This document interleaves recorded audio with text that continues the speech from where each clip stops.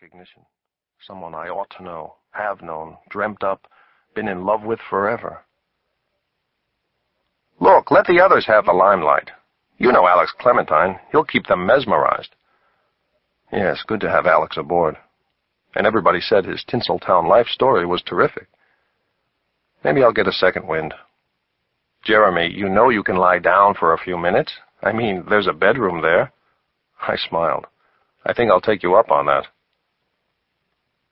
Would like to have sketched the way her Goldilocks came down to her shoulders in ripples. But that was the surface. What about the tempest in my heart when I saw the look in her eye? The lobby of the St. Francis swallowed us. Jody was saying, "I'll tell everybody you're beat. I'll do the talking." Yes, you say it all, whatever it is. And what is there to say anymore? How many weeks has the book been on the New York Times bestseller list?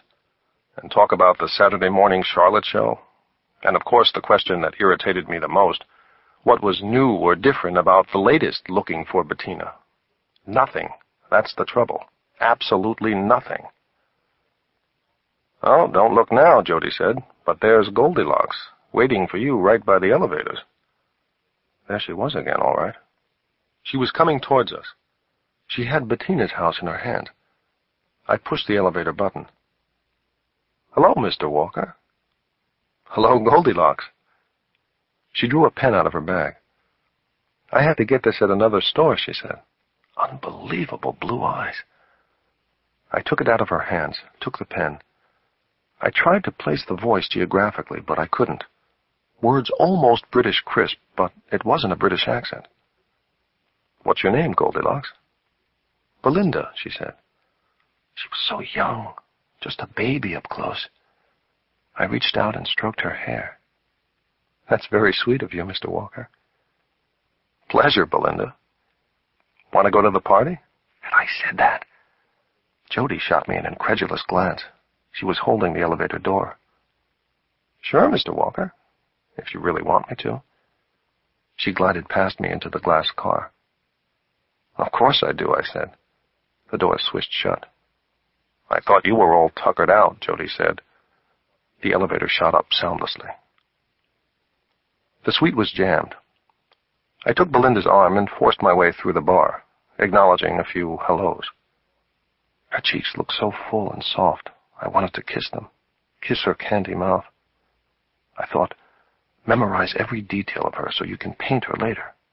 There's absolutely nothing lecherous about just wanting to paint her. Belinda tugged on my arm. "Thank you, darling." We moved down the little hallway. She was looking at the bedroom. Then she looked up, her eyes dark.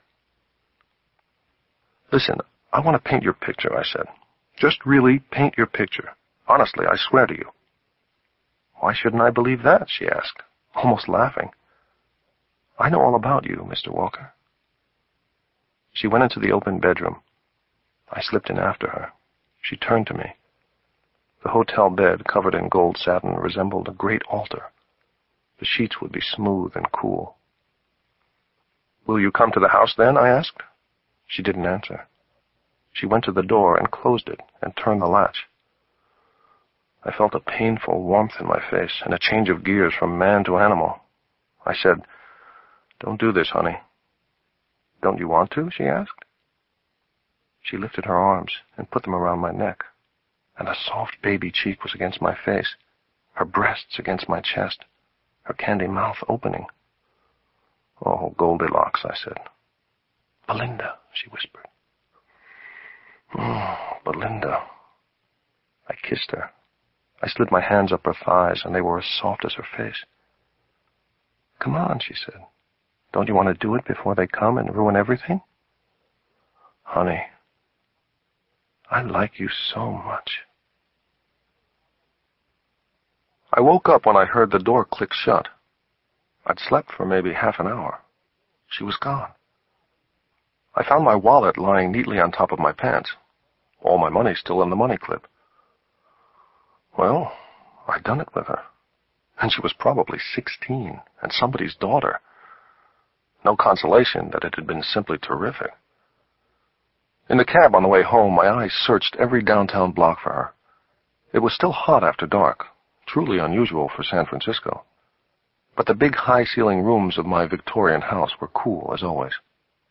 Toys everywhere, dust and disarray of an antique shop. I relaxed all over. The party, the dinner, the noise and bustle were losing their hold at last, and the dingy stillness of the room was comforting. The grandfather clock chimed 10. Time to try to paint her. I went upstairs to the attic studio. I put a small canvas on the easel and started sketching her. When the doorbell rang around midnight, I almost didn't answer. Then it occurred to me. Belinda. She had gotten my address from my wallet. I ran down the steps, both flights, and opened the front door. She looked even younger somehow. So vulnerable. "It's me, Belinda," she said. "Remember?" In the morning, as soon as I opened my eyes, I knew she was gone. The phone was ringing, and I managed to mumble something into it as I saw the nightgown, hanging neatly on the closet door. It was Jody, telling that they wanted me on a talk show. "Not now, Jody. It's just not the time." Downstairs, I found the dishes washed, everything stacked, very neat. There was nothing else of her left in the house. No note, no scribbled address or phone number. I checked and double-checked. But what about the rolls of black and white pictures we'd taken? Still in the camera? Old-fashioned and traditional images. I went to work in the basement darkroom right away. I had good prints by the afternoon, and I put the best in front of my easel. They were a satisfying, tantalizing lot. She'd showered before she put on the nightgown. Her hair had been loose and full of wispy little tendrils, and in the photographs these caught the light. The best picture was one of her sitting side-saddle on the carousel horse in the living room. Then there was a very good shot of her on the four-poster bed. These I enlarged and printed. Another excellent picture was of her on the living room floor, kneeling beside the old dollhouse. Her face was smooth in most of these pictures. No smile, but she looked soft, receptive, open. I wanted to start painting immediately from these. A whole series was coming into my head, but I was too worried about her. I knew she'd be back, but what was happening to her now? I don't think a parent could have been more worried about her than I was, even if that parent had known about me. Late Saturday afternoon, I went down to the Haight, where she'd told me she rented a room, to look for her. I didn't find her. When I got home, I found that painting her was the best thing I could do to get my mind off her. I went up to the attic and set to work on a full-scale painting immediately. Belinda on the carousel horse. I went at her full sweep with her dense golden hair and her white nightgown, and it was really working, and something completely unexpected happened. I wanted to paint her naked. I thought about it for a little while. I mean, what was this with this nightgown? She's not Charlotte. It was all wrong, a detour. I took it off the easel. No, not her. For now, I wanted to capture a highly specific characteristic of Belinda. The ease with which she had gone to bed with me. That was the point of the nudity. But she mustn't worry, ever, about these pictures, because nobody would see any of this. What a laugh to think of what it would do to my career if someone did. I was working double fast. Everything felt wonderful. My brush was racing over the details. It was working out all right. Around 12 o'clock, I had a near-complete canvas of her and the horse. The thing was done, absolutely done. And it was as photographically real as anything I had ever painted. It was Belinda, the little girl who had made love to me twice, apparently because she wanted to, just sitting there naked, staring at me, and asking, "Why do you feel so guilty for touching me?" "Because I am using you, my dear. Because an artist uses everything." When I got back from my drive through the Haight the next afternoon, there was a note from her in the mailbox. Came, went, Belinda. When she hadn't come by or called by 9 o'clock, I started working again. I planned to do a trio of carousel pictures, but this time she was kneeling naked beside the dollhouse. By the time the morning light came through the windows, it was finished.